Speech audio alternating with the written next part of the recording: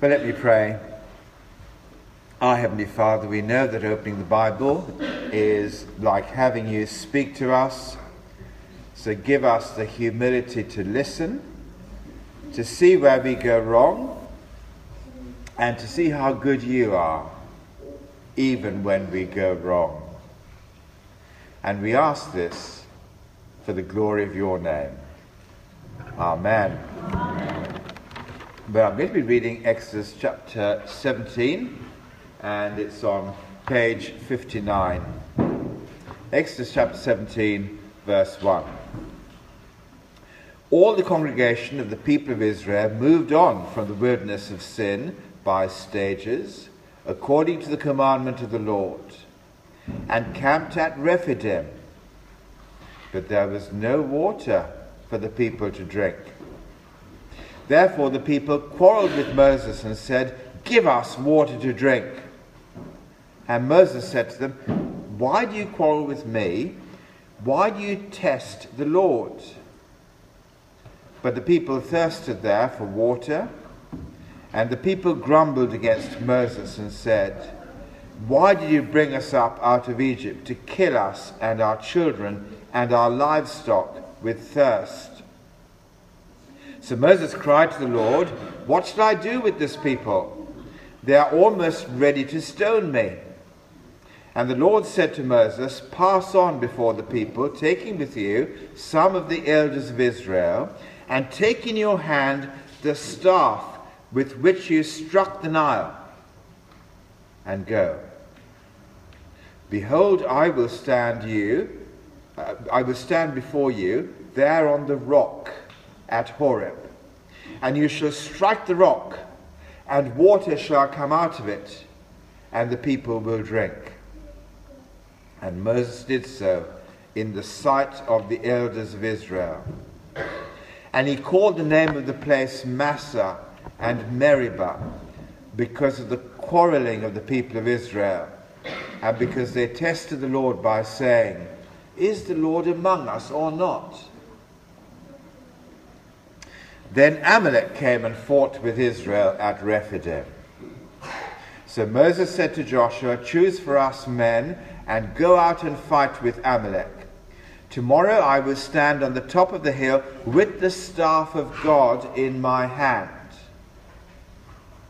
So Joshua did as Moses told him and fought with Amalek, while Moses, Aaron, and Hur went up the top of the hill.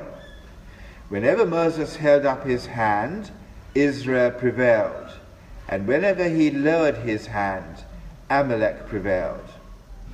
But Moses' hands grew weary, so they took a stone and put it under him, and he sat on it, while Aaron and Hur held up his hands, one on one side and the other on the other side. So his hands were steady until the going down of the sun. And Joshua overwhelmed Amalek and his people with the sword. Then the Lord said to Moses, "Write this as a memorial in a book, and recite it in the ears of Joshua, that I will utterly blot out the memory of Amalek from under the heaven." And Moses built an altar and called the name of the altar, "The Lord is my banner," saying, "A hand upon the throne of the Lord. The Lord will have war with Amalek from generation to generation." Now, I'm going to pause there, and the children are going to go out to their groups. Well, let me start, and we're going to have a look at that passage, Exodus chapter 17.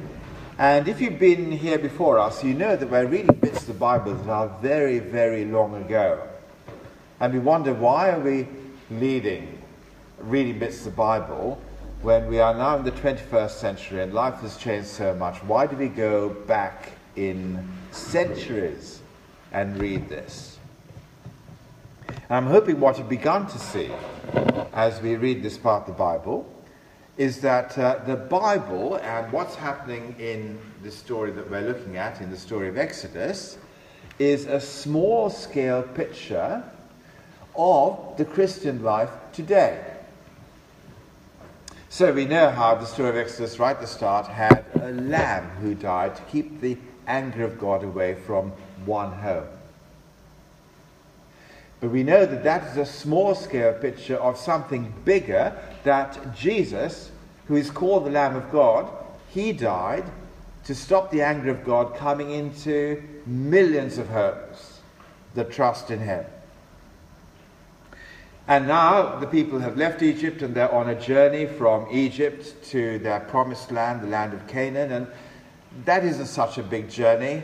I know it took them 40 years to do it in the end, but actually they could have done it a whole lot quicker if they hadn't disobeyed God. It's a small distance to travel. But that's a small-scale picture of the epic journey the Christians are making every day towards the enormous kingdom of God, of Jesus. Now, it's not an easy journey for them, and what is surprising is that it is God that is making the journey difficult. This is the third time God is not giving his people something they desperately need, like water in a desert. And we might ask, why does he keep doing that? And we're going to learn from Exodus chapter 17 about how God tests, and we're going to learn about how God saves. First, we're going to learn about how God tests. And in verse 1, you see it's another water test. All the congregation, the people of Israel, moved on from the wilderness by stages, but there was no water for the people to drink. And in verse 2, they grumble. Actually, the word is stronger. They quarrel. They test the Lord. Now, what happens when God tests us? And what happens when we test God? Really helpful to put those two side by side. First, when God tests man, he is absolutely right. In fact, it is absolutely necessary for God to test man. Let me explain to you why. Our big problem in life is that we think that we are perfect. We are like a masterpiece, a wonderful painting. And it's God's job to career us safely to our final destination, where we can finally be hung up on the wall. And everything will be right. But our problem is that we are a painting that is back to front. We keep thinking that God is there to fulfill our purposes in life. And so God tests us so that we might turn around and face the right way and understand that actually life is all about us trusting his purposes. And not the other way round, with him achieving ours.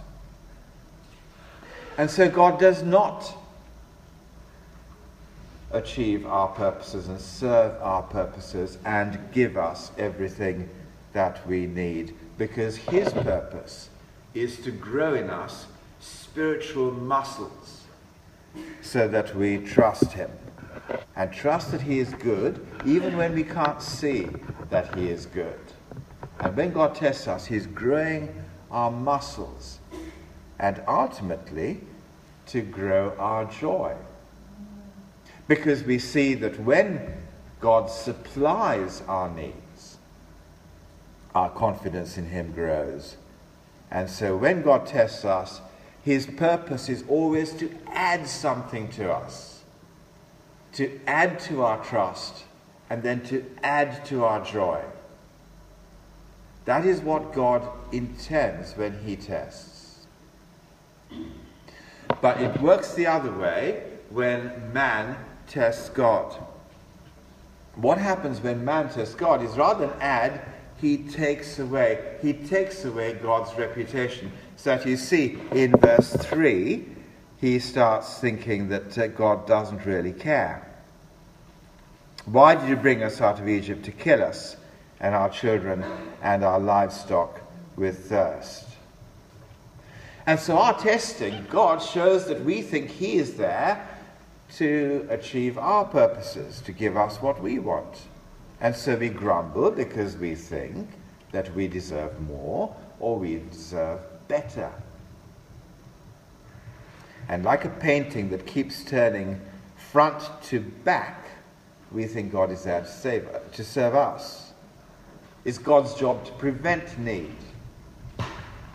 Whereas God wants to turn the painting round and to bring us to trust him that he will supply need. So when we are tested by God, he wants to grow trust and grow joy. When we test God, where we take away his goodness and we grumble. See the difference? Which is where we come to this very interesting rock. And it's there in front of us. If you look at verse 5 and verse 6. And the scene is set a bit like a courtroom. And you've got the elders of Israel on one side, and you've got Moses, and in verse 6. And then there is God, and God is identifying with the rock. He's standing on it. And then you've got Moses with the staff in his hand in verse 5. And we're told in verse 5 that this is the staff with which he hit the Nile. That's bad. Because this is the staff of God's judgment. And when he hit the Nile, there was death. And now there are people grumbling against God, and Moses has got the staff of God in his hands. Where do you think that staff should land?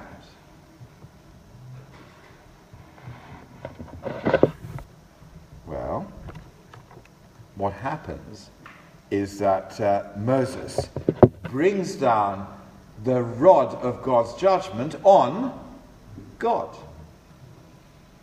on the rock where God is. And it's like God at that moment takes on himself the punishment that his people deserve and is struck. And the result is that the blessings come pouring out to the people, and the water saves their lives, even though they don't deserve that outcome. And so there's water everywhere. And that's a connection that the Apostle Paul makes with Jesus. That rod is connected with Jesus by the Apostle Paul. If you look at 1 Corinthians chapter 10, verse 4, it says, "And all drank the same spiritual drink, for they drank from the spiritual rock that followed them, and the rock was Christ." So the rod falls on Christ, on Jesus, on the rock, and the water comes out to save the lives of God's people. And God, in that small way, shows us a bigger picture of how trust opens the way to joy. And if you wanted to look and see other parallels that Jesus makes, in John chapter 7, verses 38 and 39, he talks about the water being the Holy Spirit that gives light to his people. The water here is a picture of something bigger, the Holy Spirit there. So God tests because he wants to grow muscles of trust and ultimately to add to joy. But the second thing I want to say is that God saves. And I want you to forget that bit of writing on the screen just at the moment. Because once again, God's people are threatened, this time by an enemy coming out to attack them. And this time they need to fight. So there's the enemy, and this time they need to fight. You remember when they were in Egypt and the enemy came at them, they didn't have to fight. They just watched. But now it's like God is progressing them. And in verse 9, he brings them into a partnership with him, and this time they have a contribution to make. They are involved. But it is a one-sided partnership. It is God that helps them to win, if you look at verse 11. Whenever Moses held up his hand, Israel prevailed. When he lowered his hand, Amalek prevailed. In other words, it's what's happening on the mountain with Moses that is different, and not what's happening with the soldiers. And again, it is the staff that makes the difference. When the staff was heavy, when the staff was up, they won. When the hands got heavy, the staff sagged and they lost. And when they propped up the arms and supported and held the staff up again, there was victory. And it's the staff that brings judgment, this time on the enemy. Now, the enemy, the Amalekites, were no worse than the people of Israel. In fact, it's not that this happened to them because they were particularly bad, because the Israelites, we are told, are the ones who grumbled and complained and tested the Lord. But the Israelites were the ones that God was committed to save. And so they were always going to be safe. And they're going to be safe one day forever, because he says in verse 14 that God is going to block out the memory of the Amalekites from under heaven. Now that sounds harsh, isn't it, for God to say? There is going to be a time when this group will be absolutely no more. But think this, that the Amalekites in the Bible stand for the people who will always, always, always oppose and try and obliterate God's people. And they are going to do it down the track, generation after generation after generation. The Amalekites stand for those who are going to try and destroy the people of God. And they will do it again and again and again. The Amalekites are always appearing on the battlefield. Even one Amalekite will try and extinguish God's people. So if you read in the Bible and go into the future and fast forward, and you get to the story of Esther, and there is a man called Haman who is trying to destroy God's people in that story. And Haman is called an Agagite, and he's named after a famous Amalekite king called Agag. So that's who Haman is. And he tries to extinguish the whole people of God. So the Amalekites stand for generation after generation after generation of people who are going to try and obliterate God's people from the memory of the earth. And what's going to happen is that there's going to be a book that is written in verse 14. There's to be a memorial where Amalek was overwhelmed this day, and there will be a time when you won't be able to remember them one day. But it's interesting how this battle is to be recorded in the book to tell you that. Because this is the battle to remember again and again and again in the future. This is the book of remembrance that you come back to, Exodus chapter 17, when you have Amalekites in front of you. Not just in the Old Testament, a literal tribe, but even today, when a dictator in North Korea comes onto the scene and tries to completely blot out the memory of Christians from his country.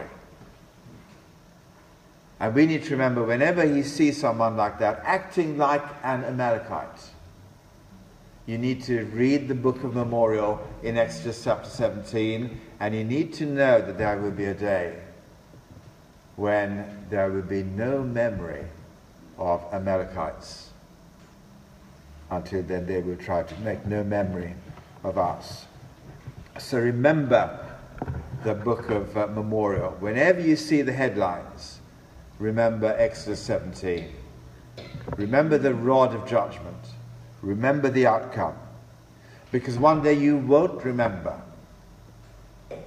Because there won't be any opposition around. So let's take some main points home. I think I was meant to talk about the Amalekites and the scroll. Let's take home some main points. Can you see, if someone is on our estate and thinking through what it would be like to become a Christian, that there does need to be quite a big shift in thinking. Because many people want to join God, normally because they need his help in some area where they want him to make a difference. Either perhaps where they're battling against an addiction or a particular problem that they might have. And they say, God, I want you to come and do this for me. Now, it's wonderful that they do think like that, because sometimes it's only when we have difficulty that we do turn to God and say, help. But when God responds to our cry for help, don't be surprised if he will turn the painting round and bring us to trust his purposes rather than expect him to achieve ours. Because he wants to grow our trust and our confidence in him. And therefore, if you follow him, it'll be wonderful because he will grow your trust and he will grow your joy. I promise you he will. But to do that, he will test you. And he will do that to add to your joy. Therefore, the Christian life will not happen the way you think it will or want it to.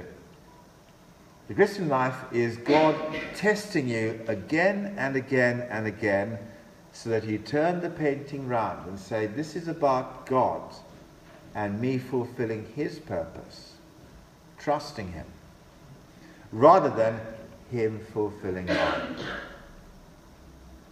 And therefore it's important tonight to ask God to save us from his judgment, although that's exactly what we deserve, and to ask him to help you, to trust him through the tests, not to lay out how you want him to act.